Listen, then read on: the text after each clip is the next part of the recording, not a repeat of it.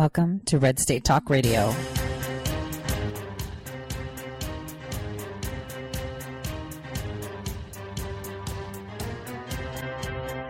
You're listening to Tori Says. For the next hour, I'll be your host, Tori.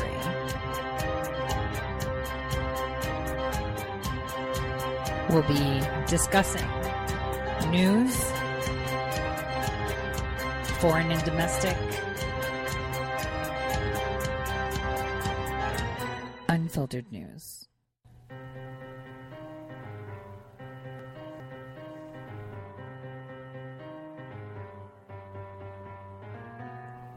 Real news.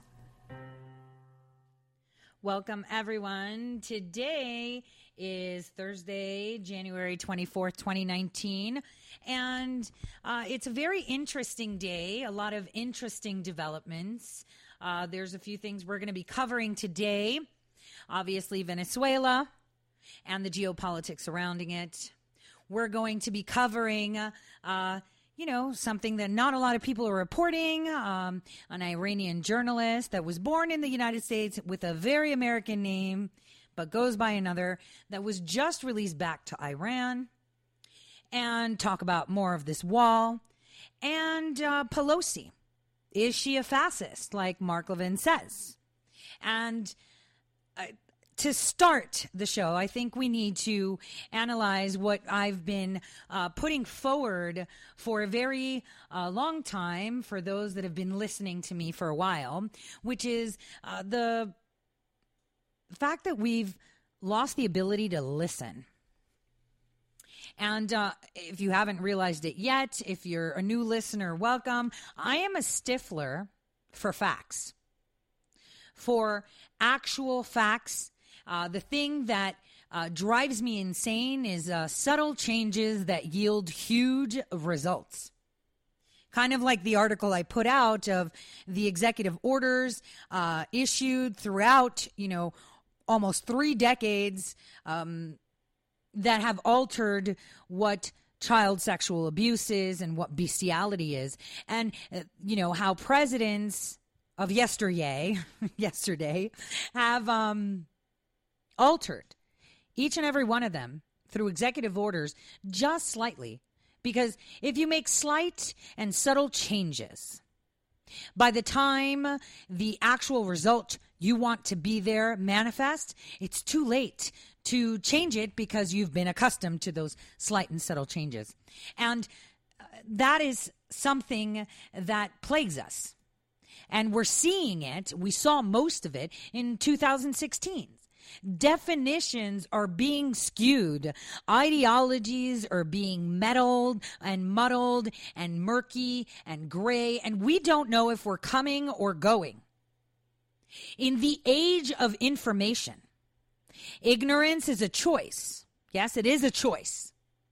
But what do you do when the access to the information you have, either that be through the internet or listening to commentators or listening to the news, what do you do?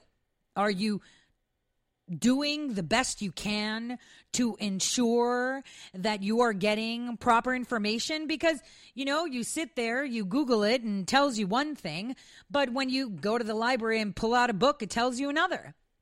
And you're listening to all these people with their commentary, just like myself, where I comment on current events. And some of us just take things as dogma because maybe they've been in the business long, or maybe because they've been retweeted by the president or something like that.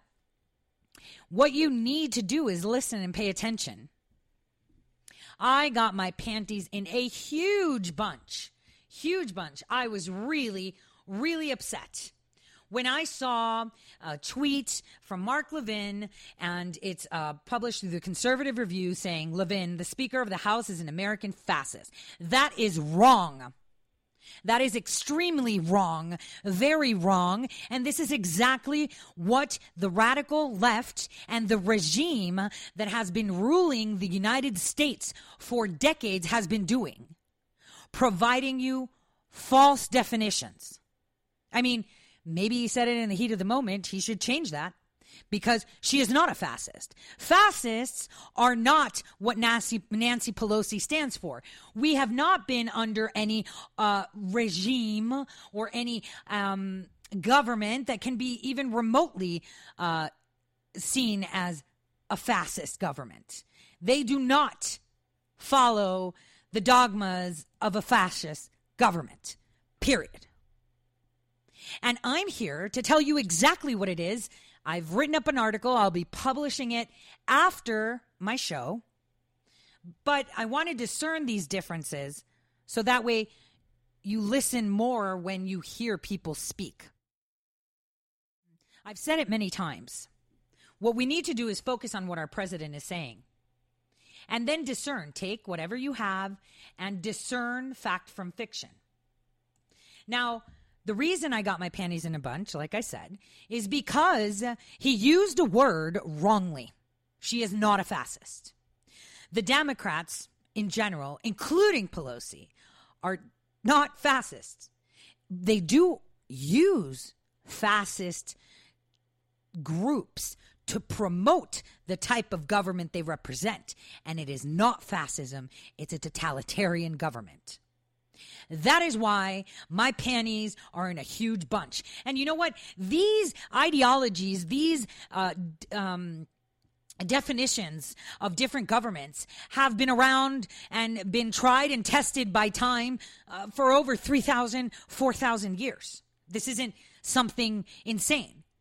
And the sole reason, just so you know, that our country is in such a position of divisive speech, divisive ideas, social constructs that we just can't understand where they came from because, like I said, small changes yield large results. Because how many people are going to now repeat what Mark Levin said? Oh, Pelosi's a fascist. You sound just as stupid as the left saying anything like that. Because people like Pelosi, Ocasio, Ilhan Omar, Rashida, they have a voice and a platform in our government because of people redefining words and skewing facts.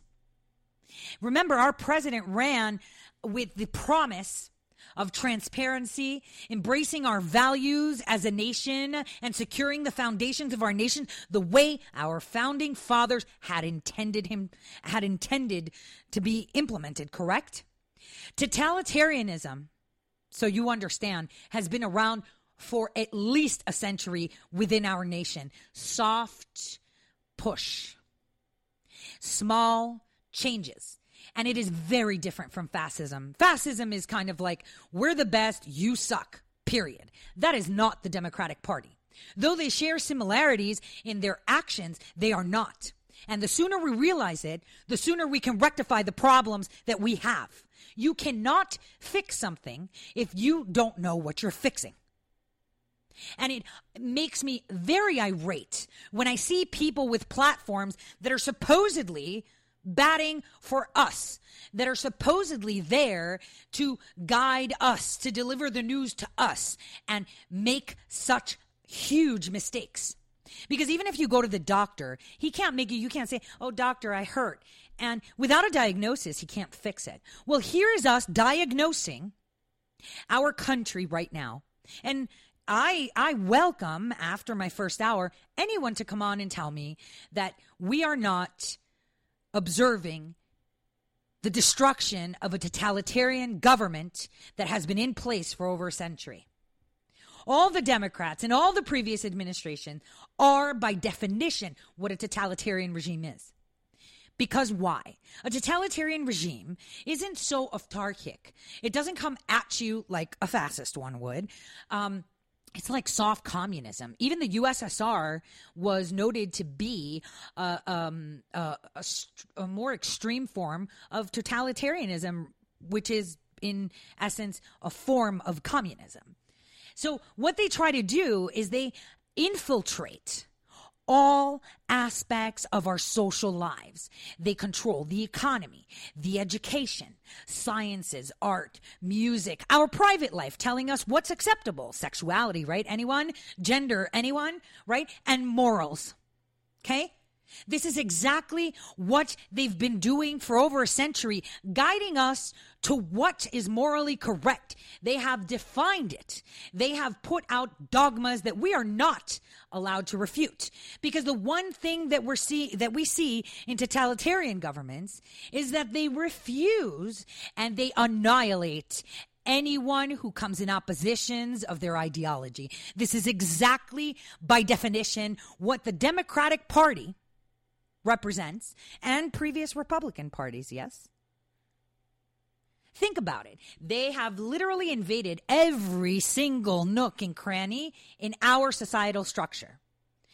And the ultimate goal of a totalitarian government is to control your thoughts and your actions as citizens. Have they not done this? Do they not shame you if you speak up against them? Do they not just berate you and call you racist, xenophobic, Islamophobic, sexist at a drop of a hat? Yes, they do. Because this is how they condition you to silence you. This is how they manipulate your speech. They are a totalitarian government. The Democrats represent that. They even use all access to our information, from the internet to the mainstream media, to purport every single imposition into our being, telling us what to eat, how to think, how to look, how to act, how to talk, what's fair and what's not fair. They tell you. This ideology was first referenced by Plato as a soft dictatorship, a voluntary forfeit of the innate right of freedoms of people. This isn't a new idea. And it was further reinforced in 1923 by an Italian philosopher / historian, Amendola. And it's used to actually describe communists. And just so you know, Winston Churchill used the same term twice to refer to Hitler. So having an arbitrary rule of the totalitarian system thrust upon us, we have not even been able to see clear the changes they've been making so subtly. Now, could Levin be a snake in our foxhole? Maybe. And I don't put it past a totalitarian government. Could it be that he misspoke because he doesn't understand the difference? Maybe. That's up to him to answer. The bottom line is, they are not fascists. The ideology of a totalitarian government is to personify and of a utopia. We see it with Ocasio telling you about this place where everyone has the same money, everyone has free education, and we're just all happy and licking lollipops walking down the street. Scientism, this is fact. They define their facts. And politically justified violence. Come on. How many times have we seen it? This is how a totalitarian government works. And I'm not a historian. Well, I self-proclaim to be one because I love it. But nor can I say, I could say that I'm an abstract philosopher because I like to ponder on things, but it's self-reported, right? I haven't gotten a PhD in philosophy. Maybe I should, because the bottom line is maybe we need to have this conversation because we need to understand exactly where we're standing. We can't fix the problem we have within our nation if we can't recognize what the problem is. The aim that the Democrats have, and previous regimes, because I'm going to call them regimes, is that they push forward their own ethical type of governance by controlling our culture, and they utilize psychological violence, like calling you names, excluding you, banning you, not allowing you, putting like Laura Loomer when she handcuffed herself to Twitter and she had that yellow star that the Jews wore like the Nazis. How many people have been marked by social media by being banned?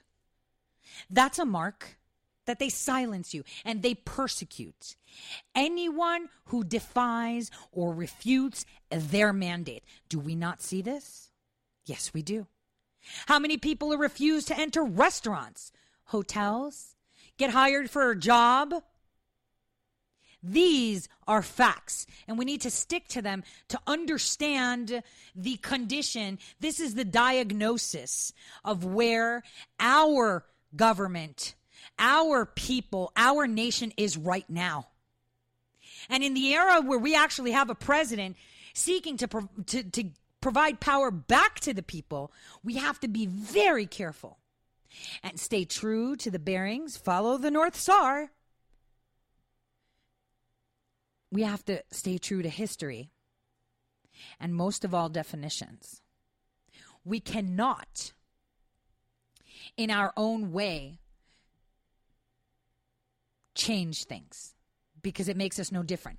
Though I can't fault those that do. Really, I can't. Because they've been conditioned to do so. They've been conditioned to redefine things. So maybe this redefinition that Mark Levin did and so proudly put it out there like, yes, I did it. You're wrong. You shouldn't have done it because it's false and it's misleading and it's not doing us any justice. It is not helping our nation by misdiagnosing the problem. Democrats today are simply perpetuating the agenda to the T of a totalitarian regime. And it's a psychological operation, and it's common practice. Our president just tweeted, just a little while ago, Nancy said she just doesn't understand why. Very simply, without a wall, it all doesn't work.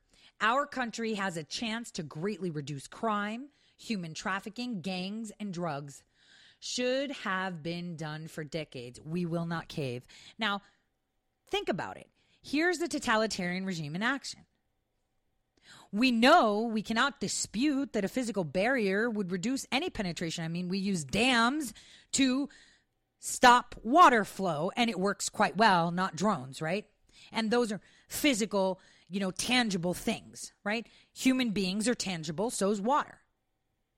We use physical barriers to block a lot of things.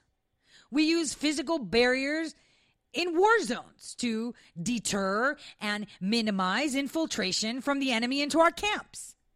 Yet for some reason, they're redefining what a wall is. And they're telling you that the definition of a wall is racist.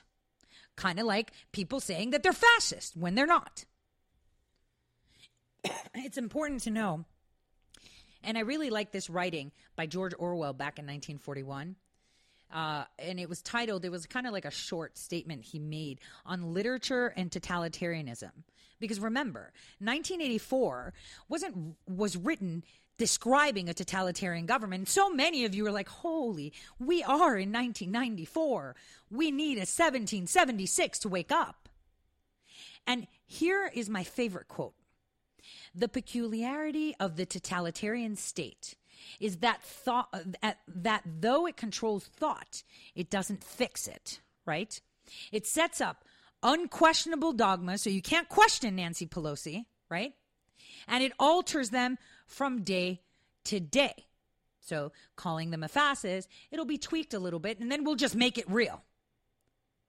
It needs the dogmas, the definitions in essence, or the defining things, because it needs absolute obedience from its subjects, but cannot avoid the changes which are dictated by the needs of power politics. It declared itself infallible, and at the same time, it attacks every concept of the objective truth.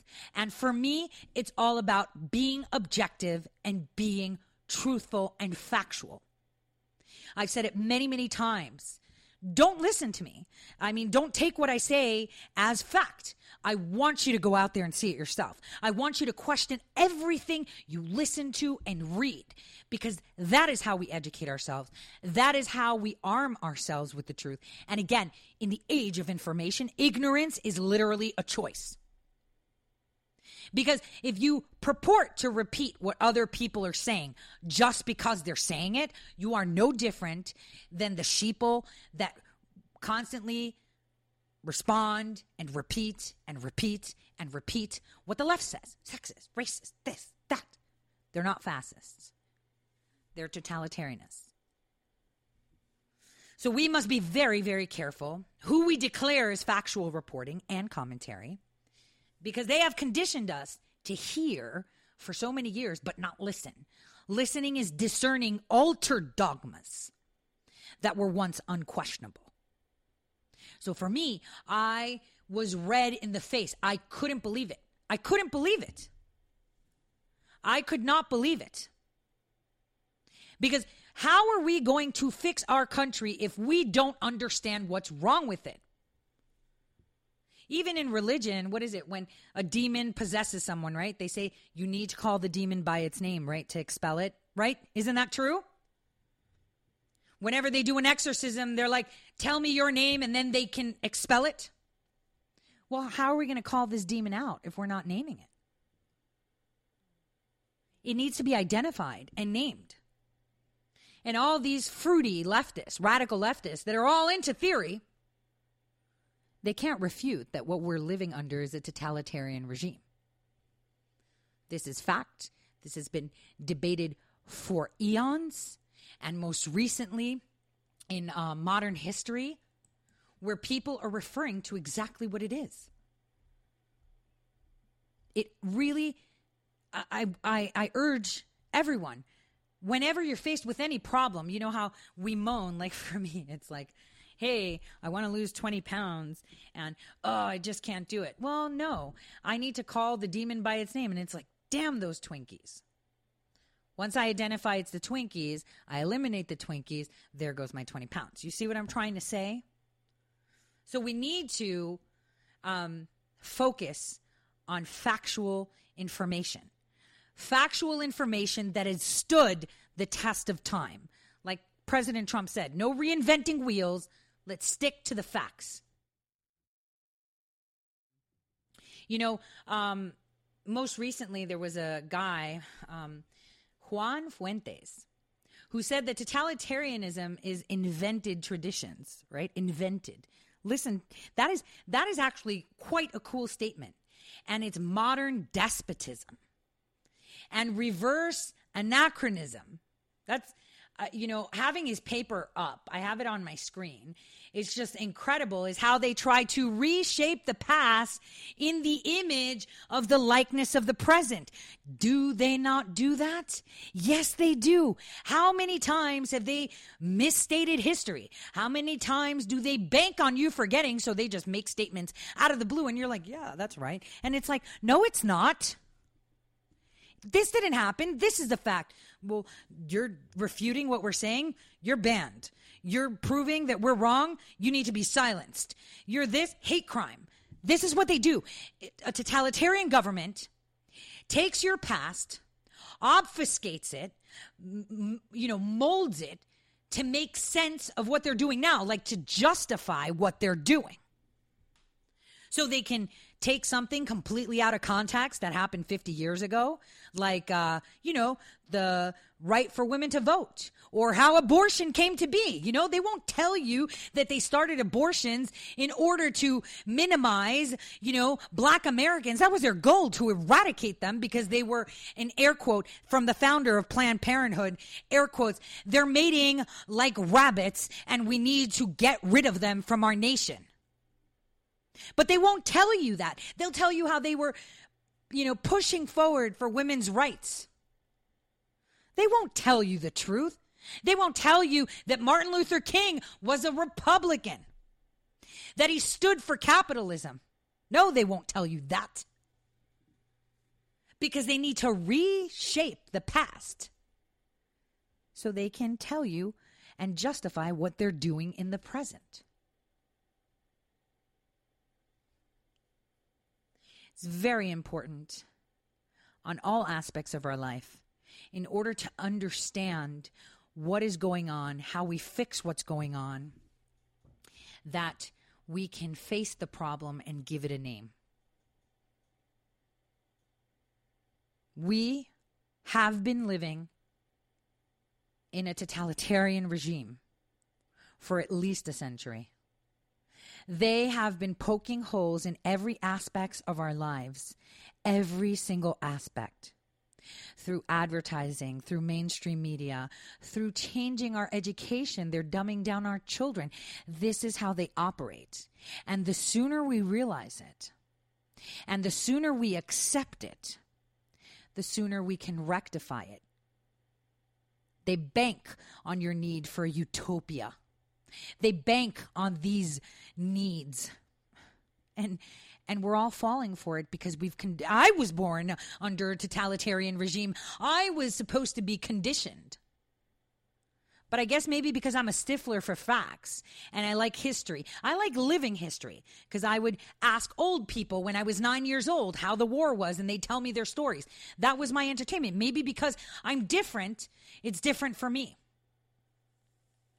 On that note, I'll see you all in a few and we'll pick this up and enter into Venezuela.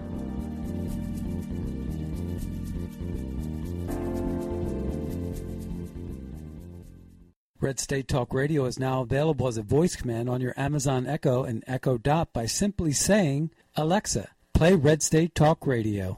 Red State Talk Radio on TuneIn. Turn to every single American. Now, we've been hearing all these stories about sanctuary cities that... You can now find us on the Amazon Echo and Echo Dot, on TuneIn, on iHeartRadio, and we also have the phone apps in the App Store for your particular phone. And just in case we activated your Echo Dot, Alexa, stop. How did you become addicted? A friend? Were you at a party and someone said, hey, try this? Then you got the cold sweats and started shaking. And the more you did it, the more it didn't work. So you switched to the needle. Now you're a train wreck. Drinking, drugging, broke. Your family hates you. And you hate you. Get out of your hell on earth now. Call the Detox and Treatment Helpline today for immediate help. In many cases, your insurance may cover the costs. We can't guarantee it, but we can guarantee we have what you need to change your life for the better. Pick up your cell phone and call right now. 855-700-2978. 855-700-2978. 855-700-2978. That's 855-700-2978. Guaranteed life insurance with no medical exam. Sounds great, right? Even better, your rates will never increase and benefits will never decrease.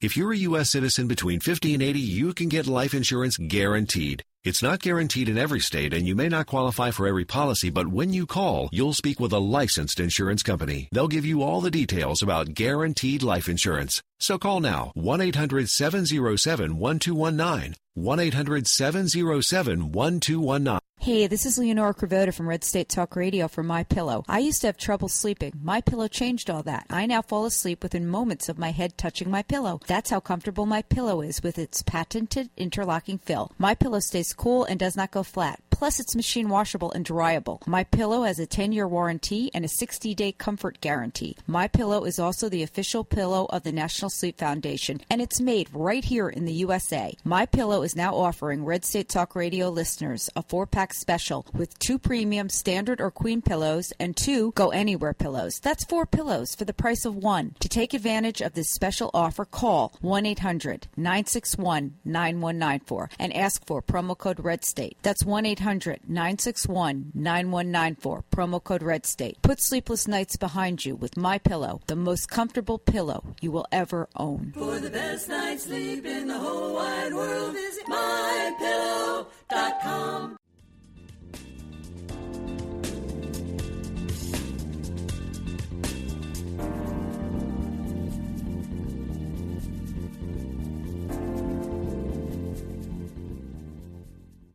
Welcome back to the Tori Says Show.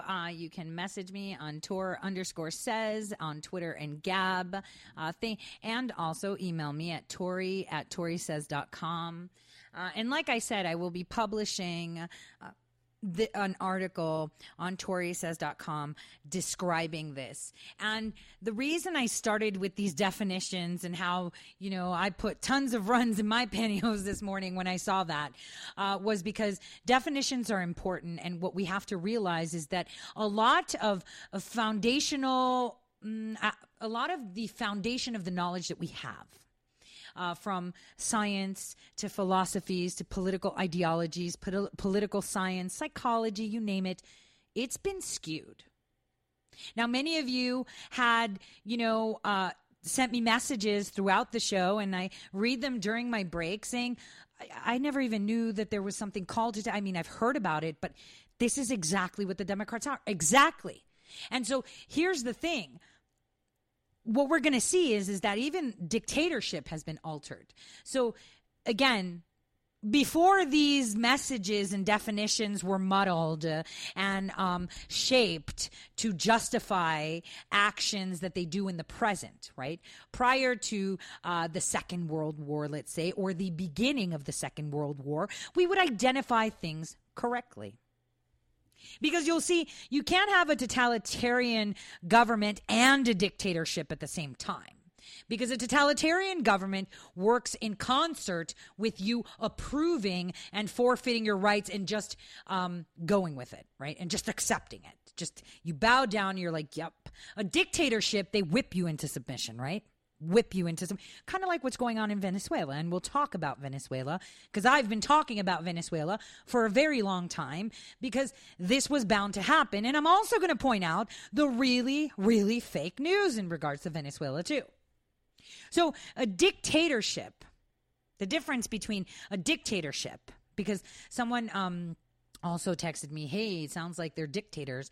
It's like, well, see, this is where we're wrong, because again, here's where we're skewing messages. This is why I find it very important that people stay true to the right etymology and do not purport facts, purport statements like that, especially when you are fighting the good fight, when you're supposed to be batting for the right team. So totalitarianism, you submit. They penetrate ever so slightly. Small changes over a period of time yield massive results. Dictatorship, they don't need time. They just whip you into submission. They're like, oh, you don't want it? You're dead. Oh, you don't want to listen? You're dead. That's the way a dictatorship works. You defy me, you're dead. The way totalitarianism works is you defy me, I'm going to shame you into submission, and you will be an example for everyone else to see, so they will shut up and say what I say. Get it? This is exactly what we've been living since what? The early 1900s, right? They tell you what to think. Even with the introduction of Social Security, people were like, but I should look after my parents. Don't worry about your parents. You'll be working and paying into this fund called Social Security, and the government will take care of them. Forget family values.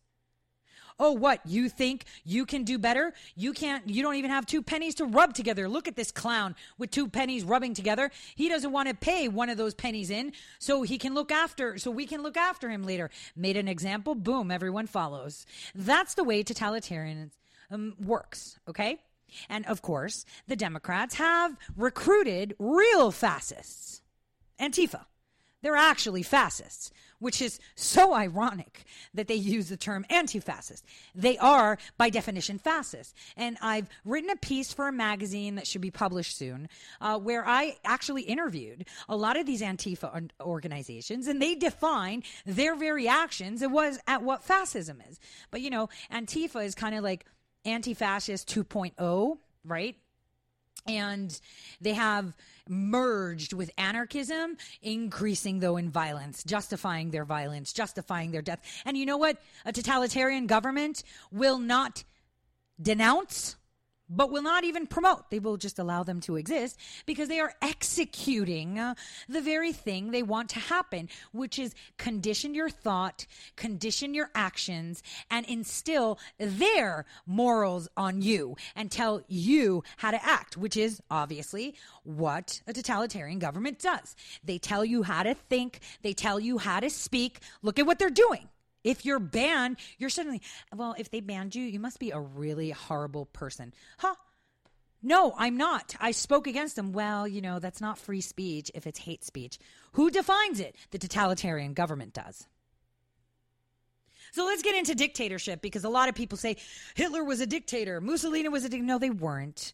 They were extreme nationalists. That is what fascism is. And the word fascism comes from fascia, which is, in Latin, and it's like a bundle of sheath of sticks, and it would always represent authority.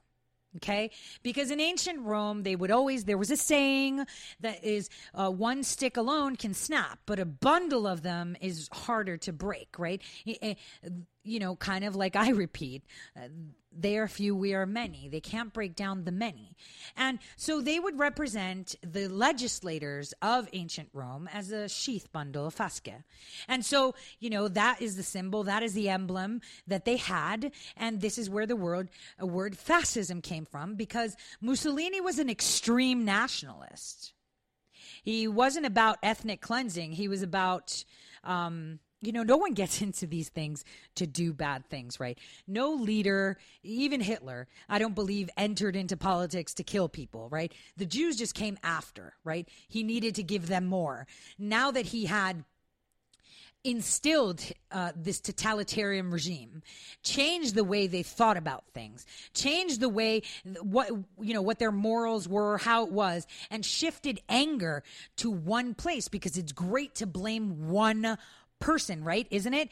I've said this before, like even when you're a kid, if you break something, it's easier to just point it at someone else rather than take the heat yourself, right? Or say that we've partook in that.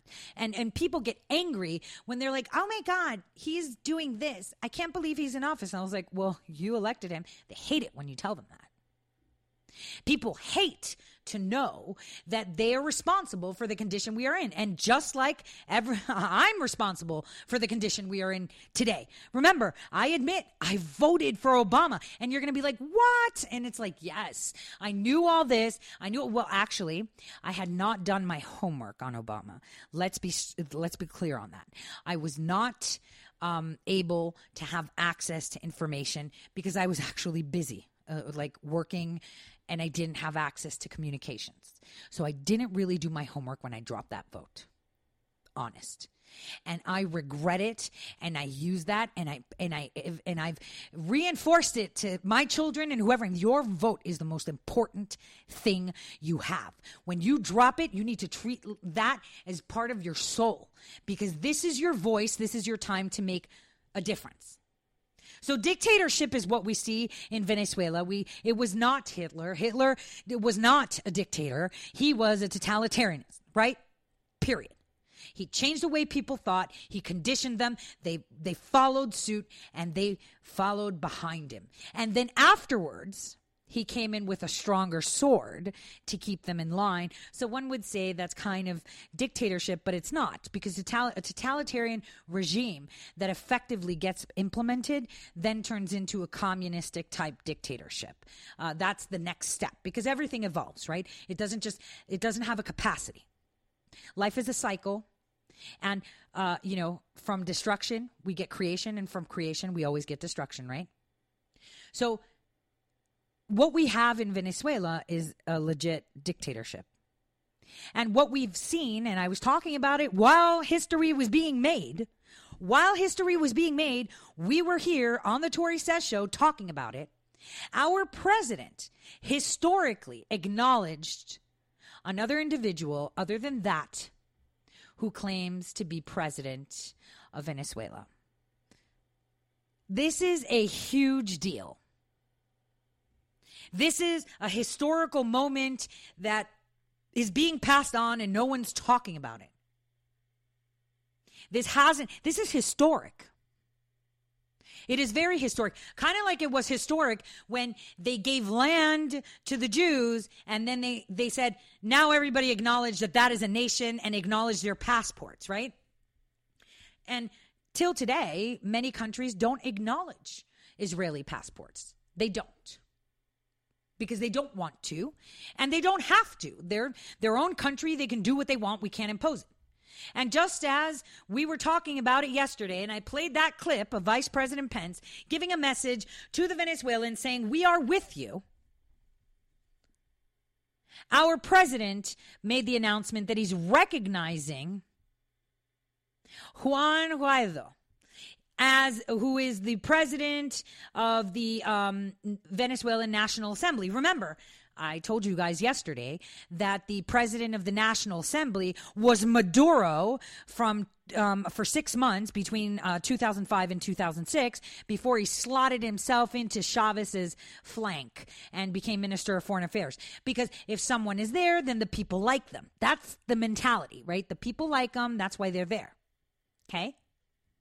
So this is something that they use to justify Maduro's existence. And we all know he was placed there by the previous totalitarian regimes and more specific, the Bush administration, right? Because that's where it started, Bush 40. Well, it actually started with Clinton, but it was reinforced by Bush 43 and then embraced by President Barack Obama until Chavez woke up and said, well, hold on a second, and decided to realize what he was really into.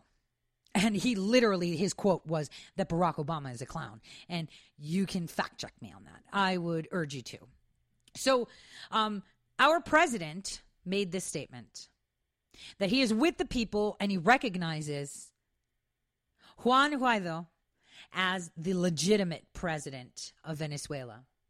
At that point, Maduro informed the United States that they have 72 hours to pull out any U.S. diplomats or American citizens to leave the country. Our response to that by Pompeo was, we're not moving anybody, which is important. Why? Because if any hair is touched upon their head, if any harm comes to any of these U.S. diplomats, then we will be getting involved. Now, I want to tell you what the list of countries that actually support Maduro is, because for some reason, the mainstream media has included China and Russia. And first of all, they do not support Maduro. They've never said it. They stand by neutral, and I'll explain how. So pay attention. Cuba, Nicaragua, Bolivia, Iran, and Turkey. Common theme between those countries, right? Common? No? So, think about it.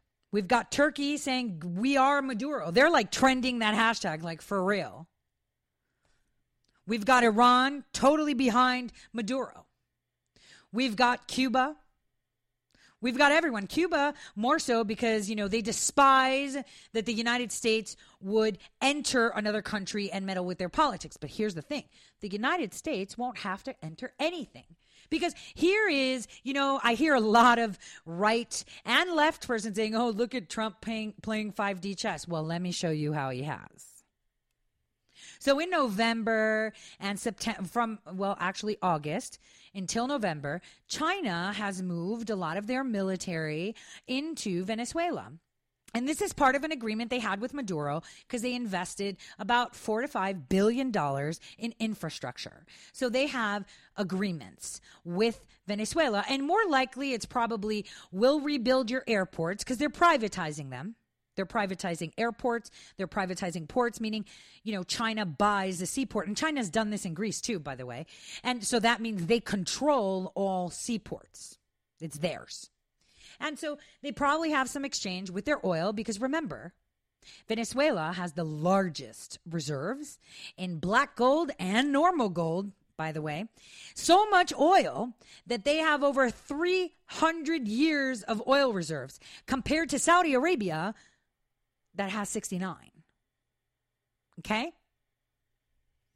I mean, the rate of extraction of oil could influence, the time span of oil reserves because that's actually calculated on how many gallons you pull every day, right?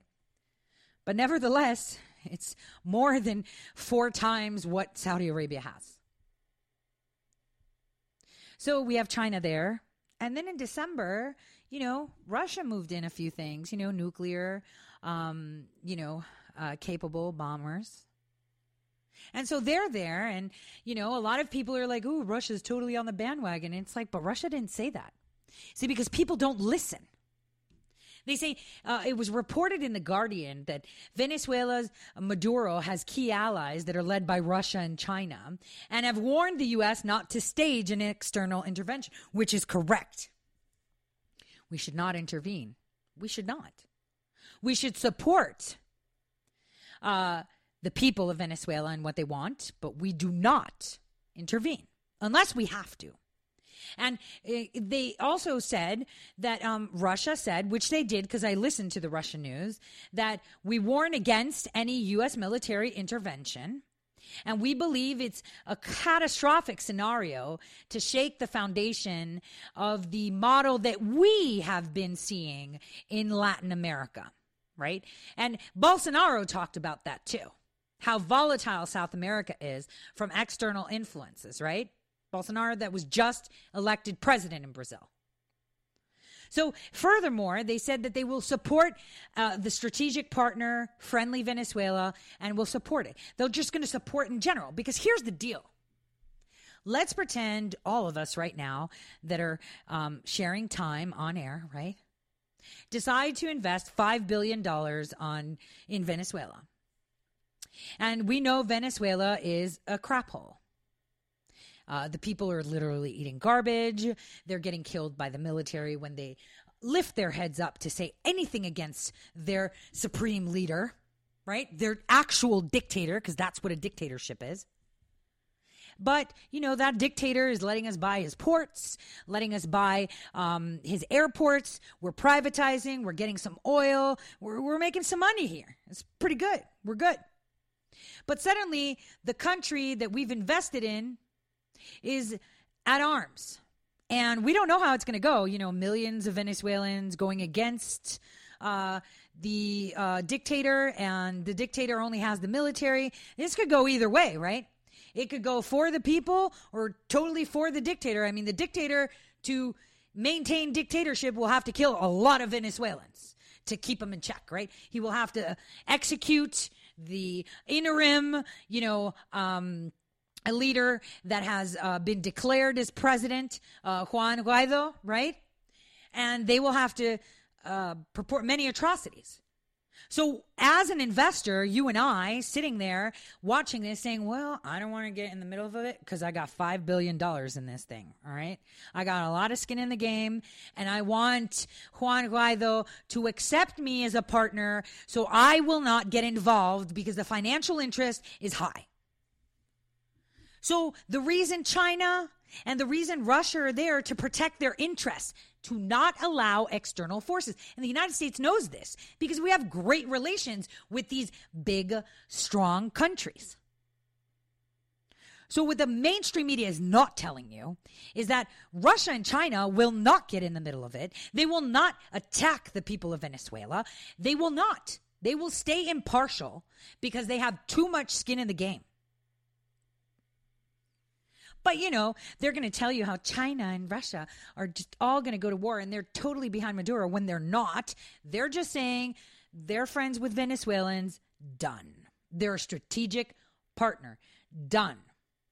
And, Russia is very, very important, to the Venezuelan people in general.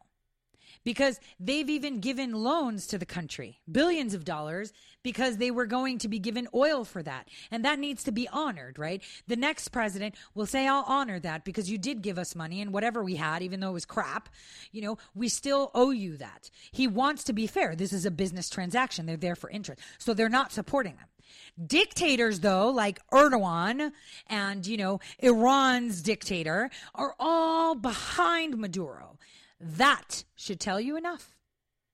And we have people claiming that this is a coup, an American stage coup. And you know what?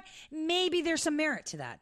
Because we're like, we're supporting the people. So the people are going with like, okay, America has our back. We're not alone. And if the military kills us and they assassinate people on the street, It won't just be America that comes in.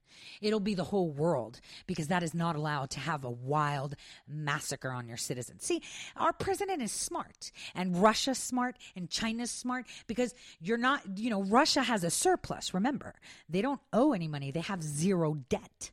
China is huge. They've got 2/3 of the population of the whole planet within their country that they monitor electronically with all these apps like social stuff. 24/7, right? So these aren't stupid leaders. So anyone telling you that, Russia and China and we're going to go to war is dumb. The United States offered support to the citizens so they know that we're watching. We are watching and we're here. And Canada jumped in and said, we're watching and we're here. So did Brazil. We're watching and we're here. And now leaders from around the world are trying to take a stance, even though they're people who hate Trump and think that Trump is a fascist, right? Are trying to say, hey, we've got to stand by the people. And it's not because we're saying, hey, we'll come in there and yeehaw. No, we're saying we're watching. And if something happens that violates global humanitarian laws, and not laws as to the form of draconian or written, but come on, if you are, 30 nations and you see one where one dude just takes an Uzi and executes its population, you're going to go in there and say, stop. It is unnecessary death, right?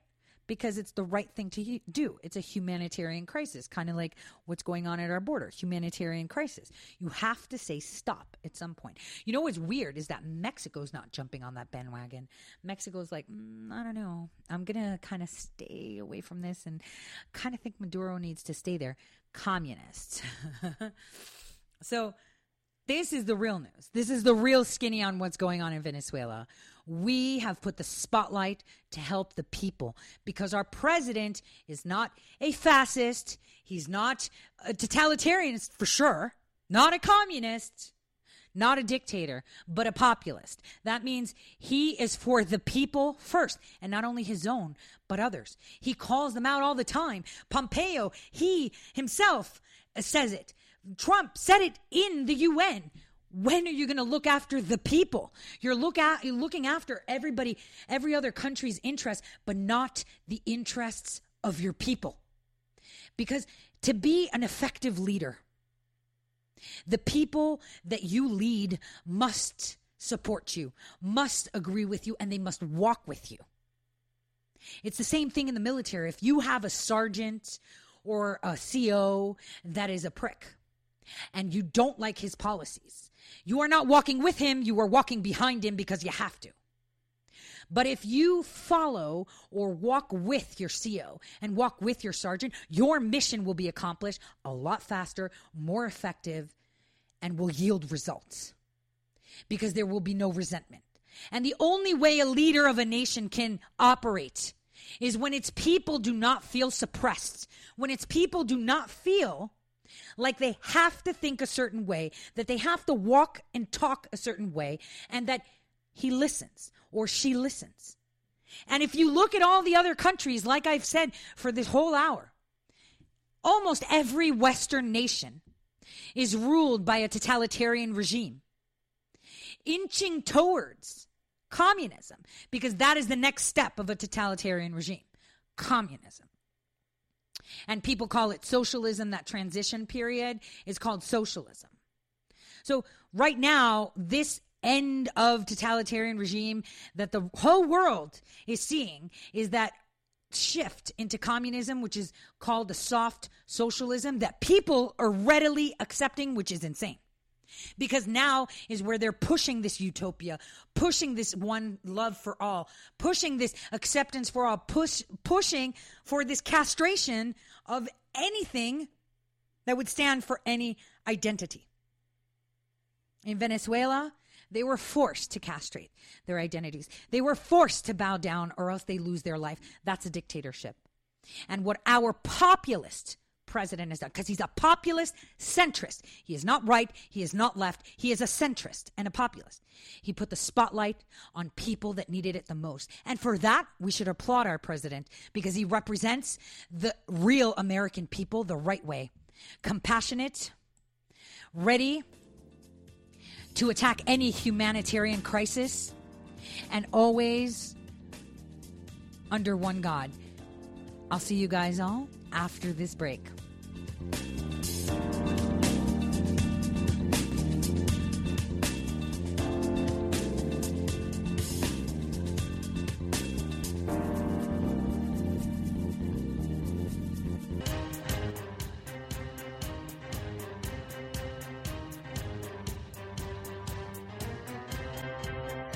You're listening to Tori Says. For the next hour, I'll be your host, Tori.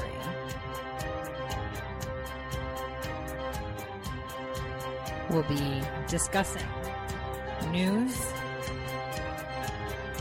foreign and domestic, unfiltered news.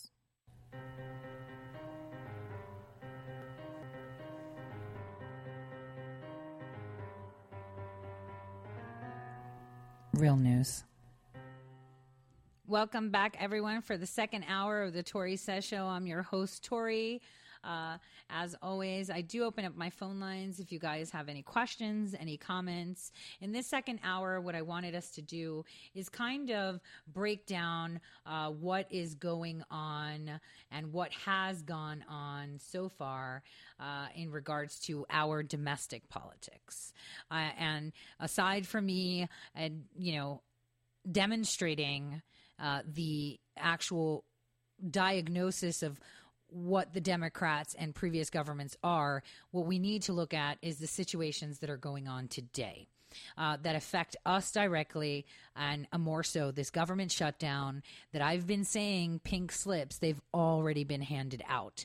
Because a lot of people are like, we're not hearing about it. No, you're not going to hear about the big pink slips, because no one's going to tell you about the big pink slips. Why? Because it's important that they keep that under wraps. They can't tell you why this senior DOJ official got fired. But here's the thing. They're already telling you that people got pink slips. And you're just not listening. Remember how I've been saying that people aren't listening? So the Commerce Secretary, Wilbur Ross, he's super wealthy, right? He's in our president's cabinet. And on Thursday, he questioned why some federal workers were using food banks, okay, instead of taking out loans to get through the month-long partial government shutdown. Now, ask yourself that. If you know that you've been doing a great job, if you know that you are a bona fide employee that will make it past RIF, why would you not get yourself a loan that you can so easily get because there are programs out there? That's a question. Because if I know that my work is impeccable, that I have never stymied, obstructed, used my time as a federal worker to purport ideologies like the Democratic Socialists of America, to evade detection of leaking top secret, classified, magic level documentation, then I have nothing to worry about. So I am okay in asking my bank to extend me monies so that I don't feel this, because I know that I will be getting back pay when we all know most of us that get furloughed don't even get back pay, right? So this is something very important that is not being pretty much reported much, right? That there is an uncertainty. And the thing is, he was asked on CNBC to comment on reports that some of the 800,000 workers currently not receiving paychecks are going to homeless shelters to get food. This is them referring to the uncertainty of all these federal workers. And his response was, well, I know they are, and I don't really quite understand why. So let's all think of why we would not go and get a loan to cover us during a government shutdown. Think about it. Why wouldn't you go and get a loan? One, it could be grandstanding, so you have a story to tell. You could be one of those, radical protesters to show how much harm the shutdown is doing to you. But who's really going to put their children at risk, right? But then the other one is if I know that I've been underproductive, or that there may be a slight chance that they know that I've done something illegal, or they know that I subscribe to ideologies that promote communism, which is even in the oath, when we swear in new citizens, what do we say? That you reject communism. So think about it, right? Totally makes sense. So this is coming out now because, like I said, pink slips already went out. So he says the obligations that they would undertake, say borrowing from a bank or a credit union, are in effect federally guaranteed. So the 30 days of pay that some people will be out, there's no real reason why they shouldn't be able to get a loan out, is there? No, there isn't. Unless they know that they are qualified to be eliminated as employees. So Pelosi chimed in saying, is this the let them eat cake kind of attitude, or call your father for money? And Speaker Pelosi even evoked Marie Antoinette, according to this article, and took an indirect jab at Trump for inheriting family money to relaunch his business. Says Pelosi, who has fleeced our nation, who has used her position in office to gain immense wealth, who her son was convicted of fraud, who her husband may indeed be in a lot of trouble. Now, Ross further said that the people might have to pay a little bit of interest, but the idea is that the paycheck, it's a paycheck basically, or zero. It's not really a valid idea. And, this guy is super rich. His financial disclosure showed that he has like $700 million. So here is the mainstream media trying to say, look at the rich guy telling people you should get a loan when he has $700 million. Like, what are they suggesting? That he hands it out to the 800,000 employees? Let's just get this straight. But what this is really telling you is that the federal workers that were furloughed already know that they're fired or are going to be fired. They know this. And President Trump made it clear. People understand exactly what's going on, he said. But many of those people that won't be receiving a paycheck, many of those agree 100% with what I'm doing. Yes, they do. Because they're okay. The ones that are taking out the loans are the ones that are staying within the government. The ones that are not taking, and there might be some, some people that are just dumb and will go get a loan. A lot of them have actually gotten other jobs already. So think about it. The pink slips have already went out, and they're telling us, but they're not really telling us. Because then that would draw attention to the fact that President Trump won this. It was important that he did this, and he's trimming the fat. Because they say that there's 800,000 federal workers furloughed. How about when only 100,000 come back? Then what? That's going to be a big story. Yeah, we had to trim out the communists, the ones that subscribe to totalitarianism, the ones that support the Democratic Socialists of America, the Antifa rioters. Because just because you're wearing a mask doesn't mean that they won't follow you from the moment you put the mask on. We have cameras everywhere. You are monitored, and mind you, that is actually how a totalitarian government works. They surveil every single aspect of your life just to reinforce the idea that the Democrats and all other administration previous have all been the same, a totalitarian regime. So pink slips have been sent out, and they are worried. And Ross simply reinforced this notion by saying, well, I don't know why they're not getting loans. And all you have to do is think, right? Listen to what he's saying. They're not taking out loans, and I wouldn't understand why, because they're pretty much federally backed. And just note that there are many banks that are giving these loans to furloughed workers with zero interest. So why aren't they getting loans?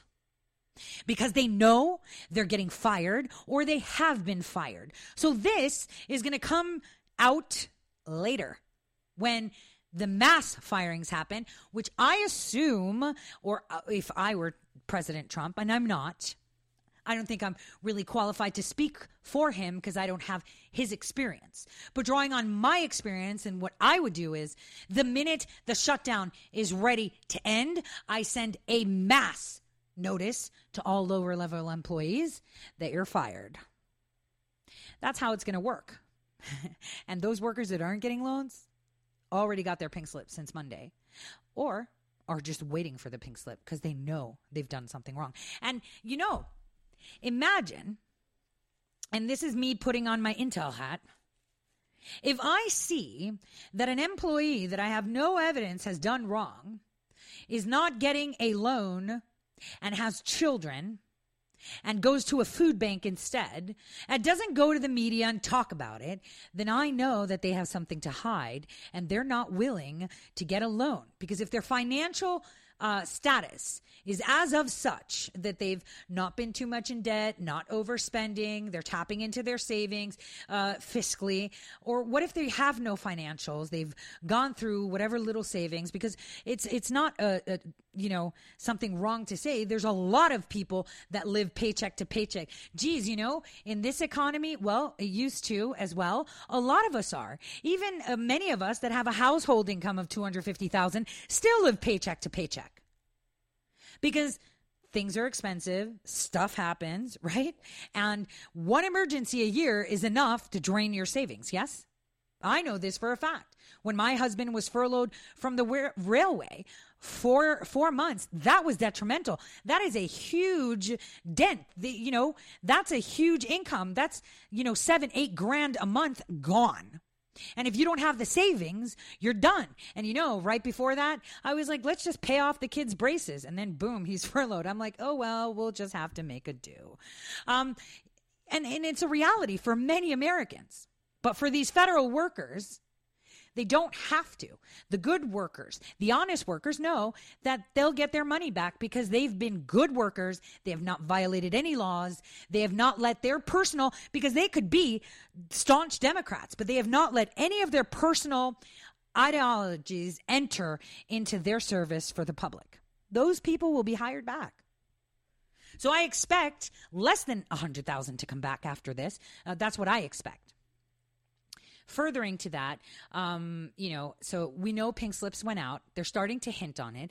I just wanted you with me to listen to, I would say, a press discussion that Kellyanne Conway had yesterday.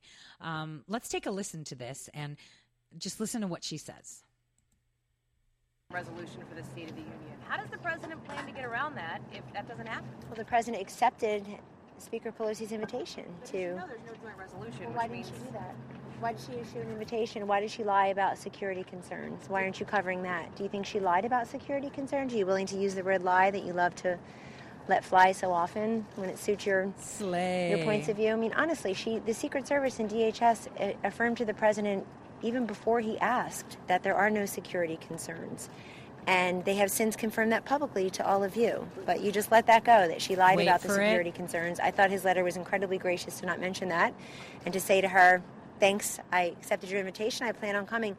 He also is just, what he's doing is he wants everybody to have certainty about Tuesday night, that he intends to go to the chamber in Congress and deliver his State of the Union to the entire nation. He hopes that the Speaker and the caucus will be there.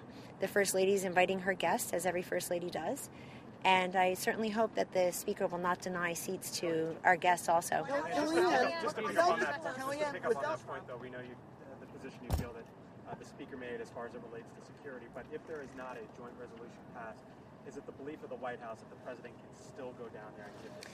You read the President's letter for what it is. And he, of course, is responding to her fake complaint that there were security concerns. As far as we could tell from news accounts, that came from one furloughed worker who called a different member. Whoops. What was that? Her security concerns came from what? A furloughed worker. Pay attention. That is all we have to do is listen to what they're telling us. A furloughed worker. Yes, that is what they said. Interesting. Let's continue. Congress, as far as I can piece together. But I'm going to go with DHS and the Secret Service on this one and what they've told the President of the United Rather States. than the furlough. Without a current resolution, the President doesn't have permission something to that the enter. White House had talked about, so why not do that instead? Why would the President hold a rally when he can, this is the State of the Union. It's not, why hold a rally when he can go and address the entire country? I mean, I guess the big question is, what are you afraid of him saying? Are you afraid of him quoting Democrats who have talked about how walls and barriers work? Or are we afraid of talking about the number of illegal aliens who were stopped or drugs from coming in places like Yuma and Tucson and San Diego and Tempe, where walls have been erected successfully? Are they afraid of talking about the tax cut having led to 8 million Americans having raises or bonuses or both, and the repatriation of trillions of dollars of wealth? I mean, what was everybody so afraid of the President saying at the State of the Union that you would deny the country the ability to hear its president? I think Nancy Pelosi is worried that some of her chamber won't show up. And Oops, there we go. Did you hear that? So what are you afraid of? What have I been saying? They don't want the State of the Union because empty seats. That's because indictments have already fallen. So what is she worried about? If some of her members of chamber won't show up. Exactly what I said. And, you know, the empty seats, many will say, oh, it's about, you know, Ruth, right? Because she's dead and she's plugged in and she's on life support.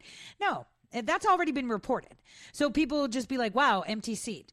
That's not the thing. It's the members of chamber. Kelly told you exactly what Kellyanne is slaying. All we have to do is do what our president said, is listen to him. The fake news are going to fake, right?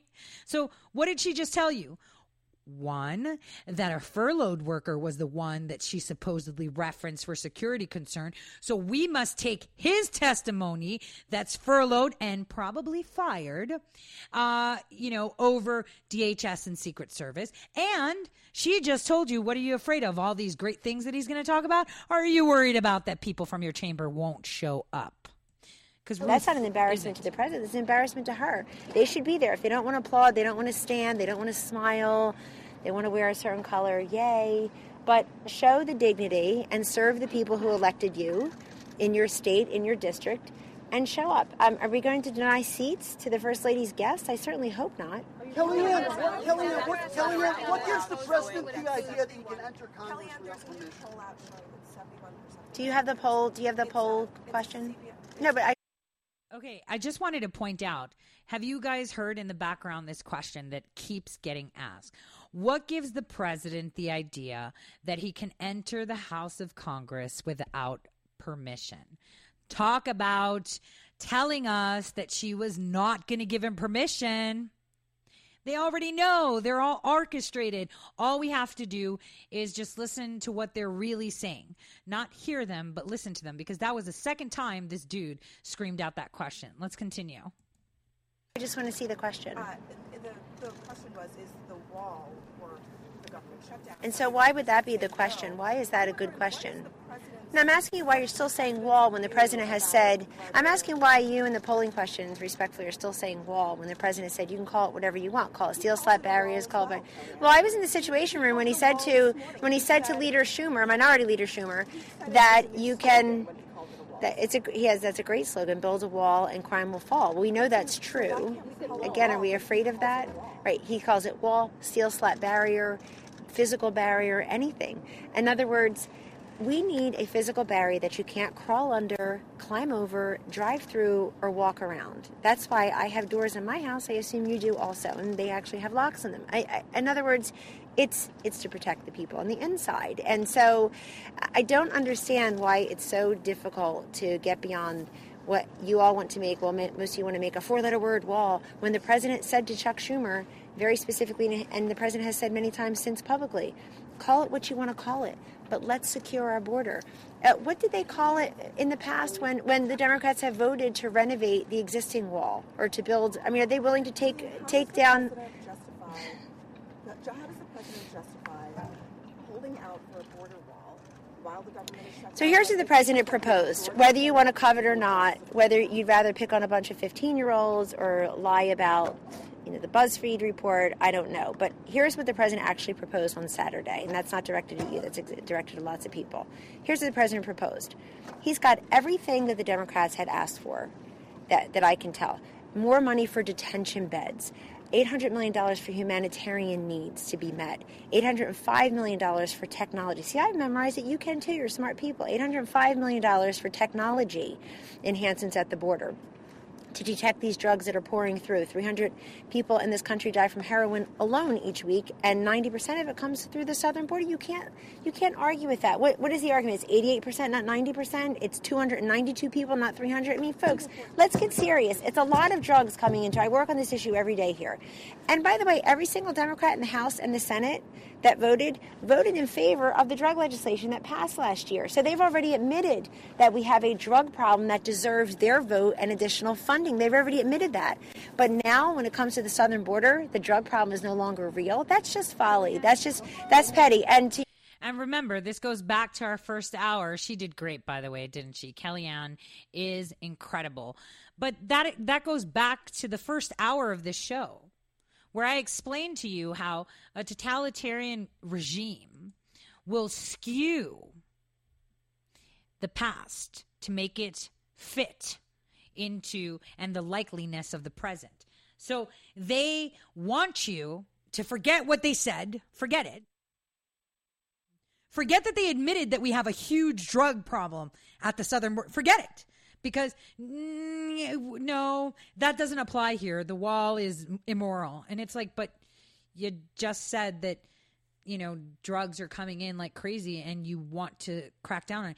Yeah, but we don't need a wall for that. But the legislation says that we need to have more physical barriers and to try to stop it. Yeah, but it doesn't. This is how a totalitarian regime works, not a fascist. Let's just reinforce that. So what she said in those few minutes, and it keeps going on for another 10, was very important. She told you a lot of things. She told you that furloughed workers are working with the Democrats. Why? Because they got fired. So the furloughed workers that are communicating with the Democrats are the ones that are getting fired.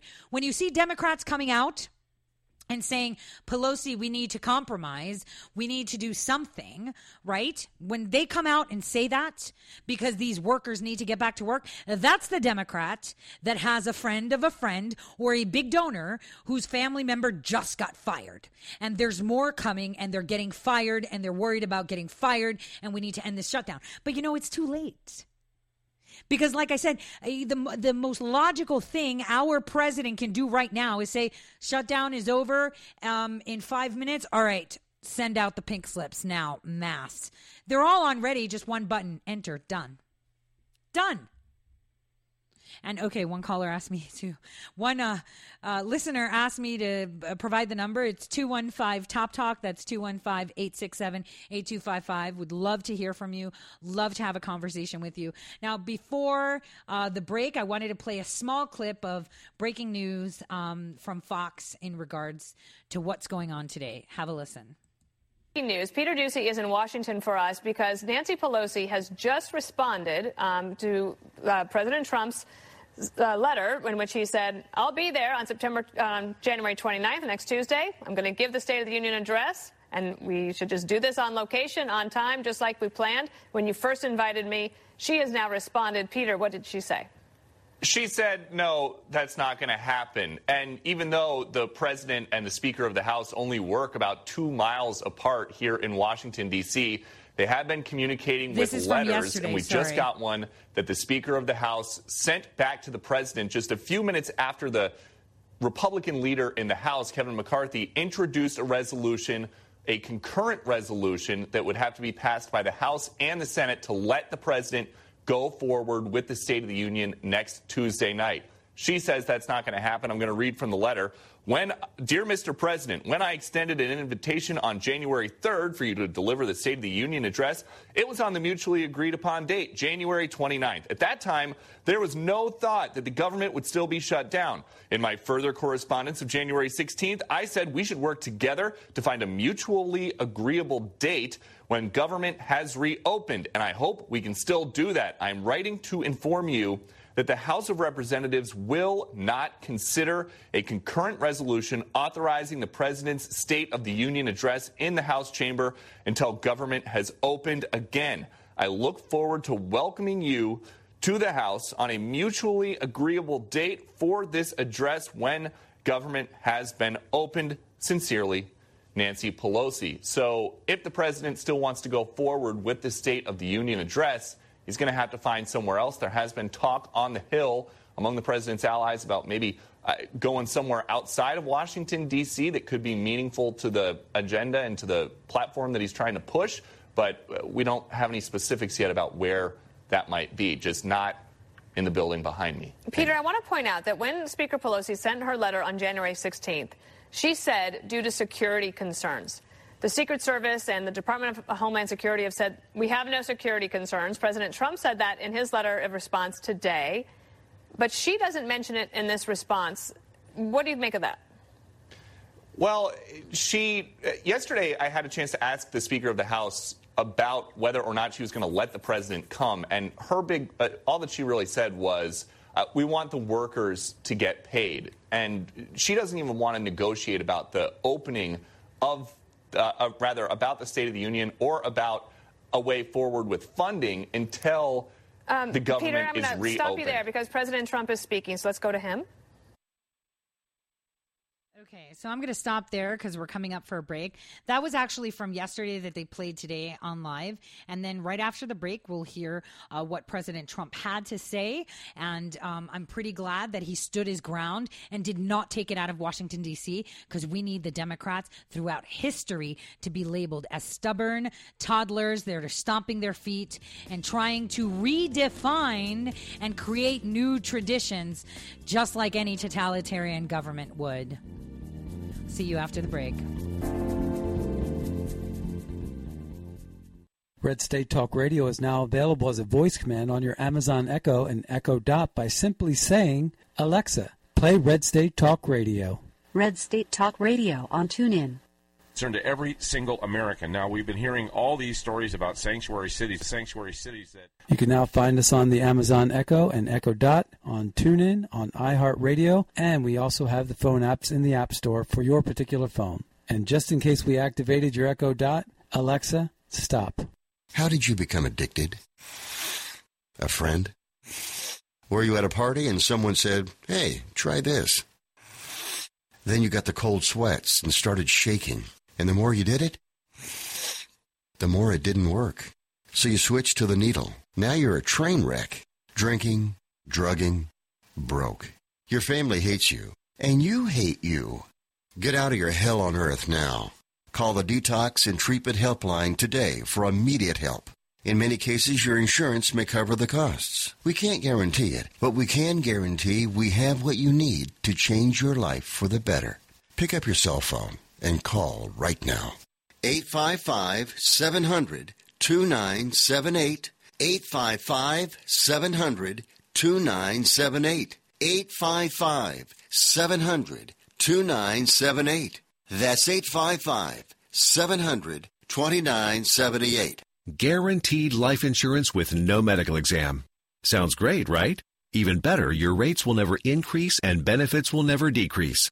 If you're a U.S. citizen between 50 and 80, you can get life insurance guaranteed. It's not guaranteed in every state, and you may not qualify for every policy, but when you call, you'll speak with a licensed insurance company. They'll give you all the details about guaranteed life insurance. So call now, 1-800-707-1219, 1-800-707-1219. Hey, this is Leonora Cravota from Red State Talk Radio for MyPillow. I used to have trouble sleeping. MyPillow changed all that. I now fall asleep within moments of my head touching my pillow. That's how comfortable MyPillow is with its patented interlocking fill. MyPillow stays cool and does not go flat. Plus, it's machine washable and dryable. MyPillow has a 10-year warranty and a 60-day comfort guarantee. MyPillow is also the official pillow of the National Sleep Foundation, and it's made right here in the USA. MyPillow is now offering Red State Talk Radio listeners a 4-pack special with 2 premium standard or queen pillows and 2 go anywhere pillows. That's 4 pillows for the price of 1. To take advantage of this special offer, call 1-800-961-9194 and ask for promo code RedState. That's 1-800 1-800-961-9194. Promo code Red State. Put sleepless nights behind you with MyPillow, the most comfortable pillow you will ever own. For the best night's sleep in the whole wide world, visit MyPillow.com.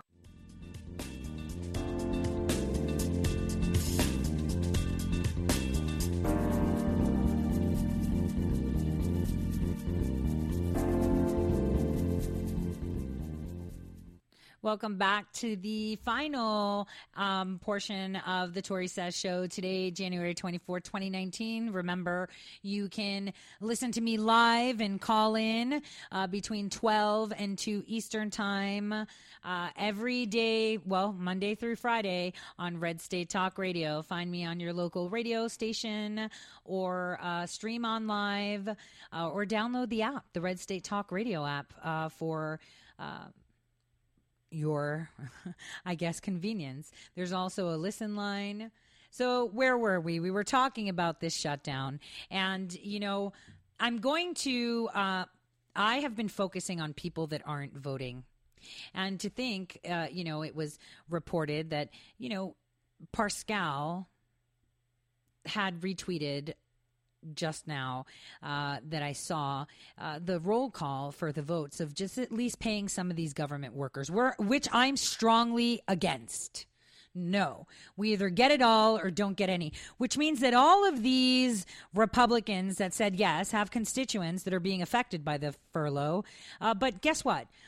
Most of the Republicans voted yes, and 222 Democrats said no, we don't want to pay them. So it's not about the furloughed workers. It's about sticking it to the president. We all know this. But interestingly enough, there's 16 people that didn't vote. 2 of them I know why they didn't vote. So that would make 14 that are questionable. And the one that I know why they didn't vote is Marino, and we all know that he's stepping down because he was indicted. So let's get on with listening to what the president has to say. Fox News Live on YouTube put this up. Let's listen to what he has to say.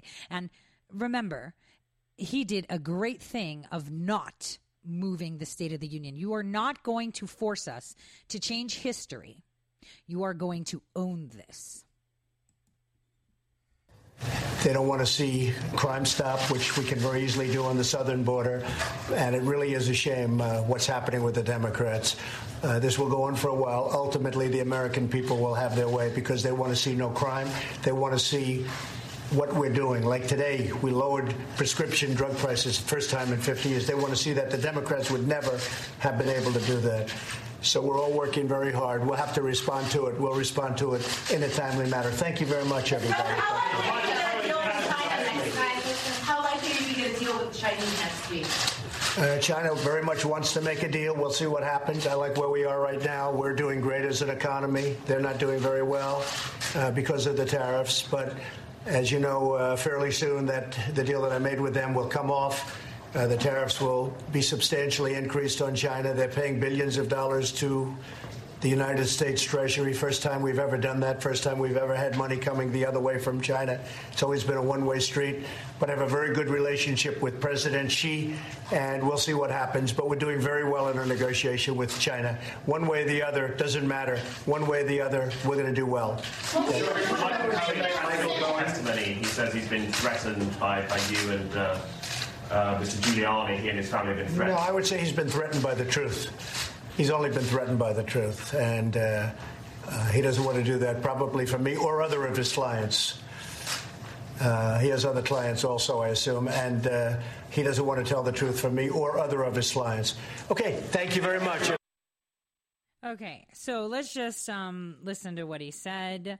Obviously, he responded to Pelosi denying his access to the House to deliver his State of the Union address. But he also reinforced that he has really good relations with China, which is very important since they have very big interests in Venezuela and with what's going on. He's telling you we're fine.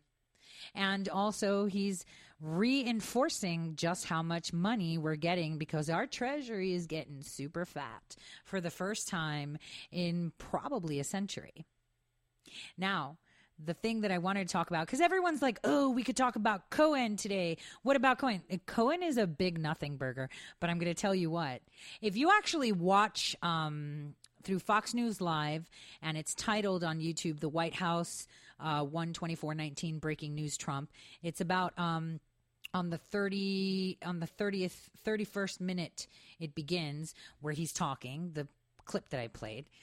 When he started talking about Cohen, you should see the smirk on his face, because he's right. He's confronted by the truth. And what have we learned about Cohen?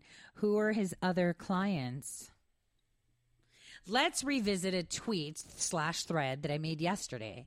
And I said, what if a law firm linked to President Trump was found to be linked to Backpage.com? The media would lose their mind. Yet, we have law firms linked to the Obama administration, the DNC, direct links, not, indirect, direct links. Obama administration, former White House counsel, Hillary Clinton, Secretary of State, and the DNC, all found to be linked to Backpage.com. Huge human trafficking. And do we remember what other clients Cohen had? Yes, that's right. The Podesta brothers. And you should have seen, he said it twice, and he had this ever so slight, cute little smirk when he said it. And I was like, yeah, you go. Because that is the truth. He didn't come because he is intimidated by the truth. And, a lot of people were like, why did Mueller wait? Why did he let fake news spread? He didn't wait to let fake news spread. He waited to make sure that he erased every piece of manufactured evidence saying that President Trump told him to do something or directed him to do something, because he knew he was going to be in trouble. So the minute that came out, you know who came down? Whitaker. He's like, yo, can I see this? Yeah, hold on. Let me get my papers straight. And he's like, okay, so you need to make a statement and say that this isn't true, because I don't see anything like that. Do you, Mueller? No, I don't. So maybe you should come out and say something, huh? Deleting. Scott Adams keeps saying that the only reason that Mueller was appointed was to delete, obfuscate, and destroy any evidence showing this collusion against the people. Remember, a totalitarian government wants to penetrate every single nook and cranny of your life and society. They will die and fall on their own sword to protect their agenda, to make it seem wholesome and truthful when it's not.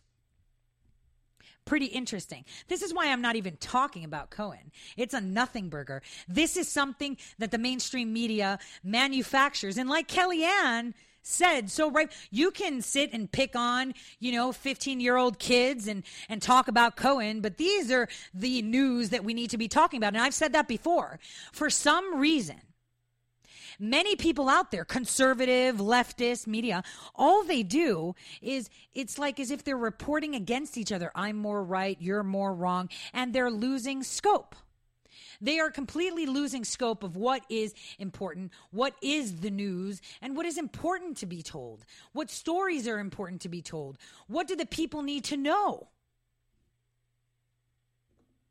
Should we talk about the air quotes of great? I think we should, right? But before I get into that, I want to read his tweet today that says, the fake news media loves saying so little happened in my first summit with Kim Jong-un. Wrong. After 40 years of doing nothing with North Korea, but being taken to the cleaners and with a major war ready to start, in a short 15 months, relationship built, hostages, and remains back home where they belong. No more rockets or missiles being fired over Japan or anywhere else. And most importantly, no nuclear testing. This is more than has ever been accomplished with North Korea, and the fake news know it. I expect another good meeting soon. Much potential. And yes, it's in the books for them to meet in February and talk. And just so you know, when you actually search for totalitarian governments, North Korea is going to come up, and that's false too, because that's a dictatorship. Because how did he deal with his people that spoke against? With force, not by shame, but with force. He would kill them, right? So we need to see that even the access to information that we have is all part of this totalitarianism.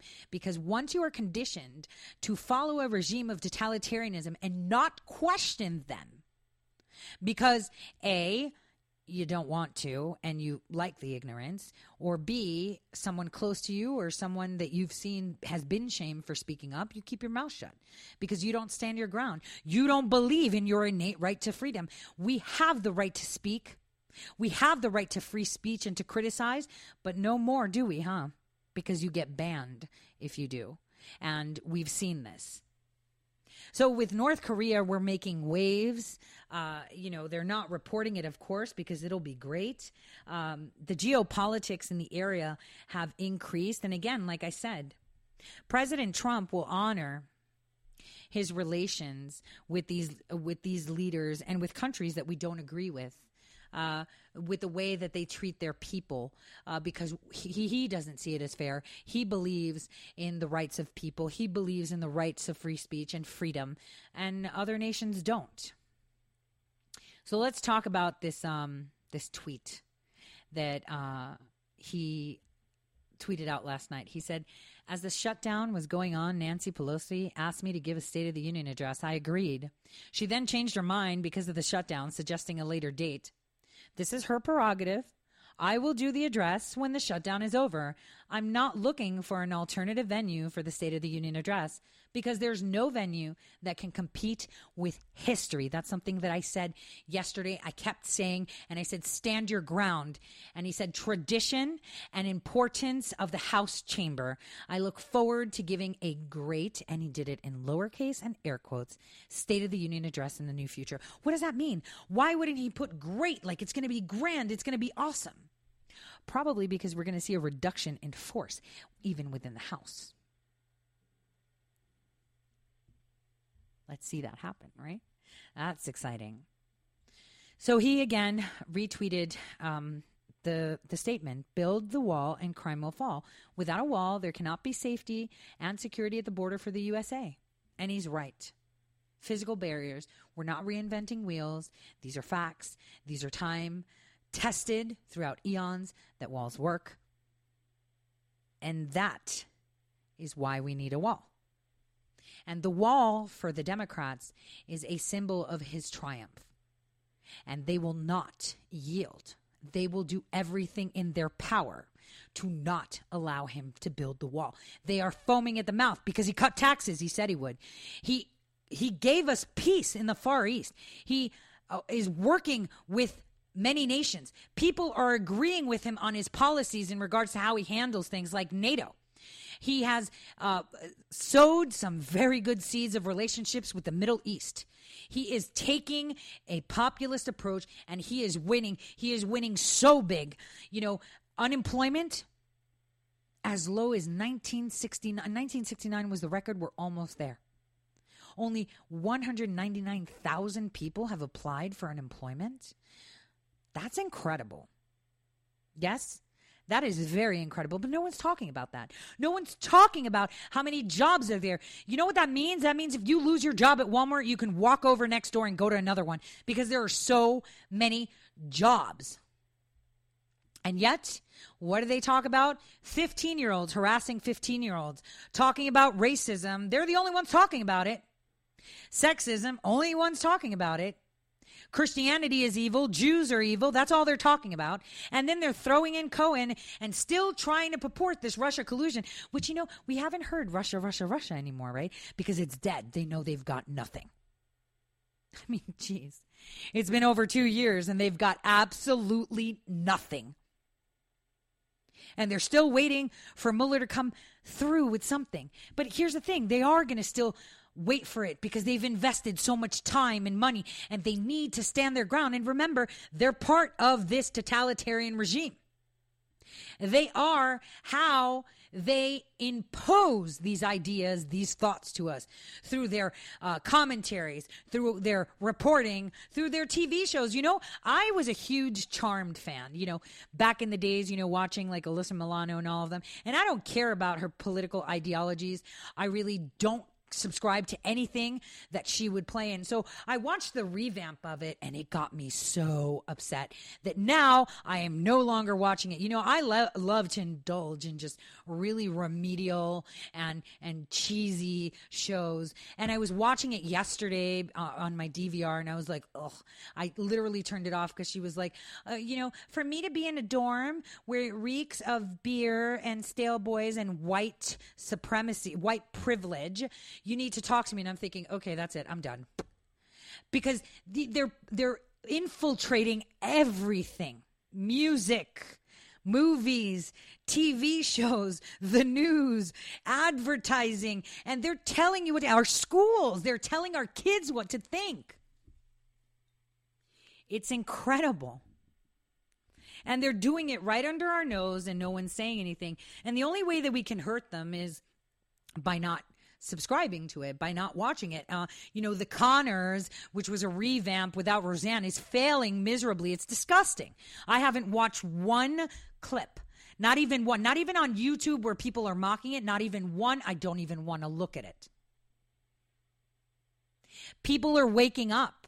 This soft socialism that they're pushing isn't working, and they've brought out the big guns like Ocasio, putting her on the oversight committee. Jeez, this is a weapon you do not want to activate right now. She's the one purporting utopia, and watch her. She's going to be the first one to endorse Yang. I guarantee it. I guarantee it. Yang needs to be on every intelligence community's radar. People need to be following this. This is dangerous. This is where they're telling you, you don't need aspirations. The government will look after you. We'll give you all of this free education. Everyone will have universal income. And even if you're just a guy that picks up trash on the side of the road, you'll be making the same money as a lawyer. Right. Because then people are totally going to invest 25 years in education to get paid the same as some dude that's, picking up litter on the side of the road. Why? Why? As a professional, as an academic, you take your work home with you. Your work is your life.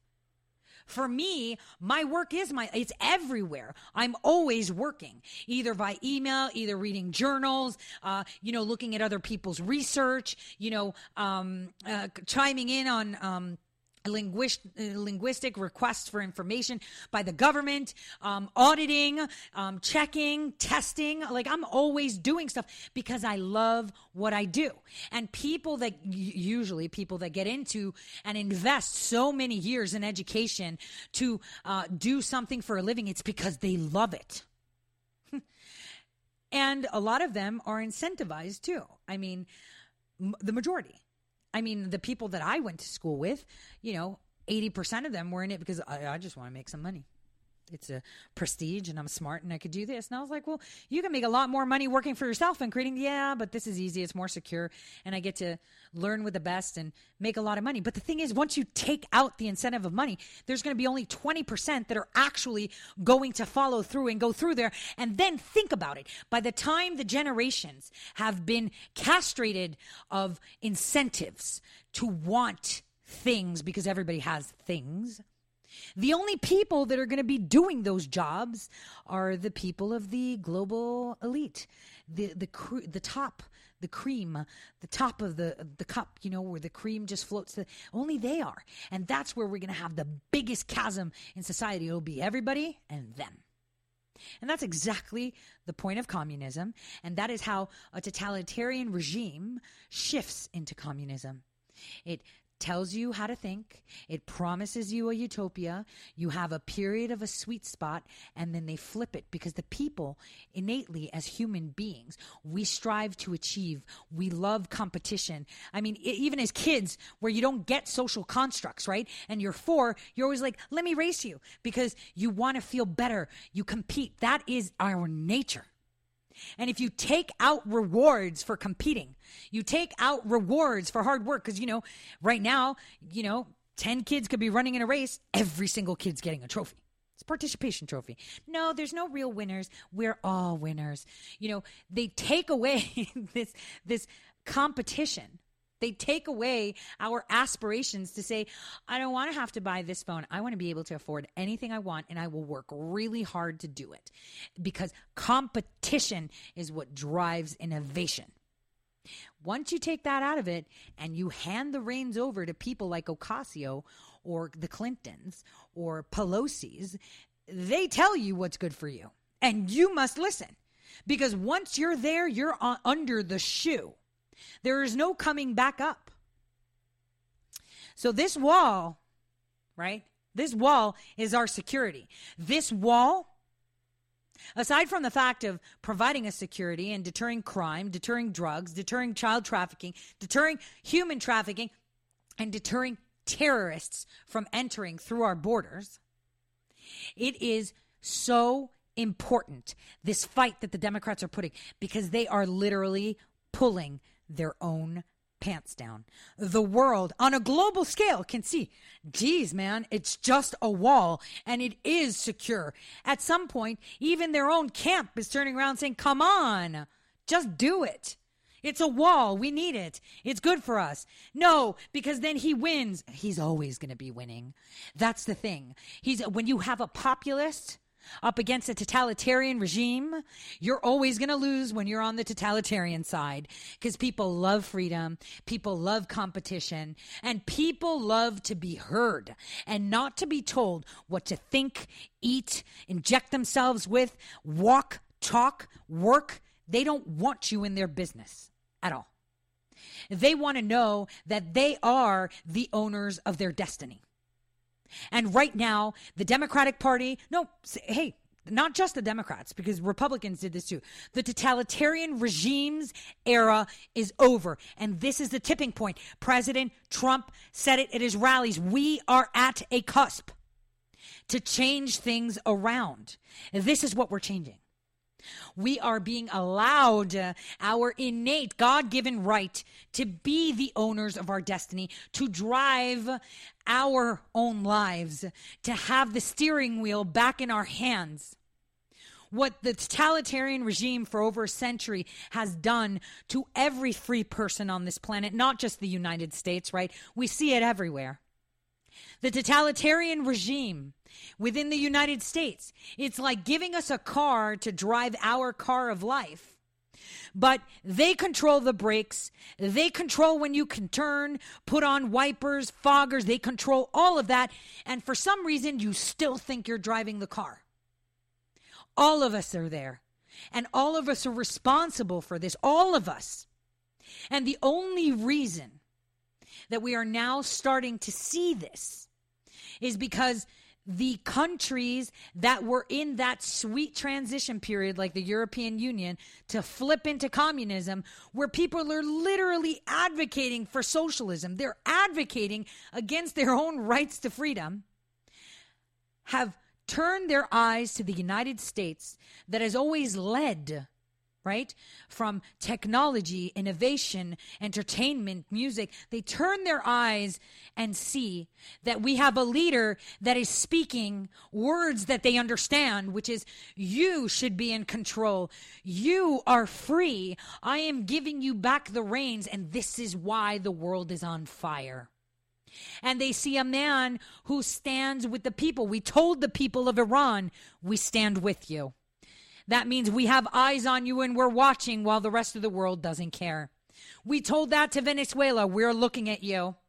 And we acknowledge what you want, which is Juan. You do not want Maduro. We're there for you. We support you. We're looking at you. Because it takes a lot for someone to have courage. When you're at the bottom of a pit, you try to claw out, right? And you're clawing and clawing, and then at some point you give up. You're just like, forget it, I'm going to sit in this pit.